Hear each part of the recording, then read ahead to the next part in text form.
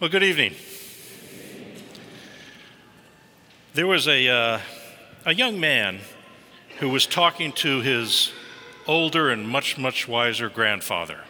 And I can use that term now that I'm a grandfather. And the young man said to him, he says, "Grandpa, I'm going to be graduating from college soon." And the grandfather looked at him and said, "What next?" And the young man says, "Well, I hope to get a job in the field that I've been studying, get with a good company, and make a lot of money and work my way up that company." Grandfather said, "What then?" He says, "Well, maybe someday, I hope to get married and raise a family and maybe even start my own company." The grandfather said, "What then?" And the young man started to think about this, and he said, "Well, then maybe I can retire at some point, and my wife and I can do all the things that we weren't able to do because of working." What then? And your grandson was starting to get a little irritated and confused. And he said, "Well, I guess ultimately I'll die." And the grandfather looked at him, paused and looked at him and said, "What then?" The grandfather saw in this young man a good person, but a person that was very centered on himself, the things that he wanted out of life. The grandfather didn't hear anything about, "Well, I hope to help other people along the way. I hope to be a philanthropist. I hope to be closer to God." He didn't hear any of that. That's why he kept challenging him, looking for that answer. It's like the gospel reading we just heard. And in that gospel, the word greed is even used by Jesus. Take care not to be greedy. Here's this man that had this abundant harvest. And I don't know if you're like me, but the first thing when I start reading that and thinking about it, I hear it and I think, well, he could give some of it away. He could even sell it to people that need it. But no, he hoards it. And he tears down his barn so he can build a bigger barn just to hoard it. And he says, "Now I can sit back and eat, drink, and be merry." And God says, "Now, what's going to happen to that when I take you tonight? What's going to happen to all that stuff you stored up?"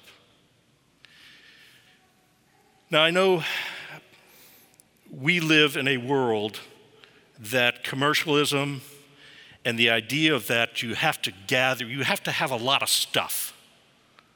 We live in a world that teaches us that the more you have, the more who dies with the most toys wins. We try to keep up with our neighbors and even do better than our neighbors. We gather stuff, and more stuff. And we don't stop to take a look at what is the difference between a need and a want. The needs are what we give our family and our children. When the children come to us and say, "I want this," well, you may want it, but you don't need it.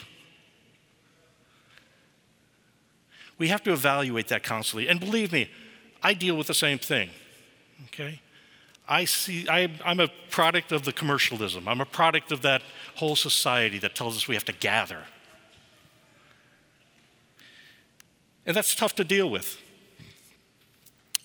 But I think sometimes the key to it is stepping back and realizing what we have. And that's not easy to do. It almost has to be forced on us sometimes.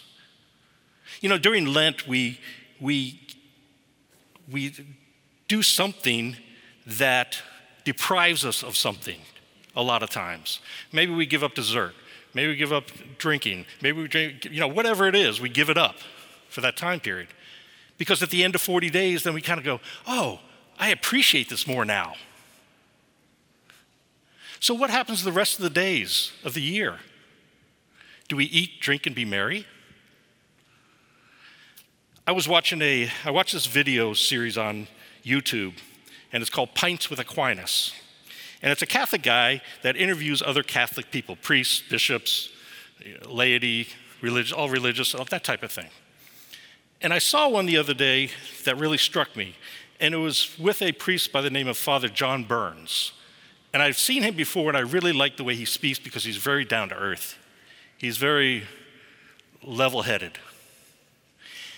And he talked about self-deprivation, self-denial. He talked about that. And it struck me because he said, you know what, sometimes I go to a restaurant and all I want is a bacon cheeseburger.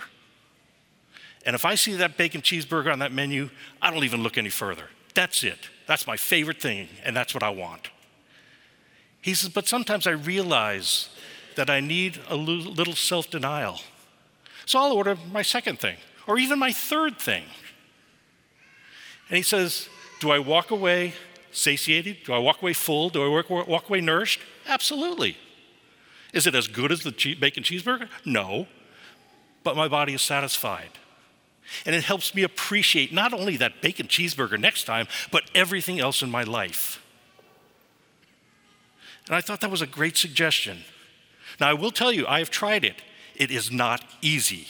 It is not easy at all, okay? But it's worth it. So, that reading is just it's a wonderful reading. Has a great message behind it. One that we've heard over and over again. But if you move into the next paragraph of that reading, follows right behind that, is a message that is as important, if not more important, to hear. And I want to read that to you just for a second here, because I think this is the gist of where Jesus was going with all of this. And he said to his disciples, "For this reason I say to you, do not worry about your life as to what you will eat, nor your body as to what you will put on. For life is more than food, and the body more than clothing. Consider the ravens of the field. They don't sow or reap. They have no storehouse or barn, and yet God feeds them. How much more valuable are you than the birds? And which of you by worrying can add a single hour to his lifespan? Consider the lilies, how they grow. They neither toil nor spin, but I tell you, not even Solomon in all his glory was not clothed like one of these. But if God so clothes the grass of the field, which is alive today and tomorrow is thrown into the furnace, how much more will he clothe you? You men of little faith, do not seek what you will eat and what you will drink, and do not keep worrying, for all these things the nations of the world eagerly seek. But your Father knows that you need these things." Amen.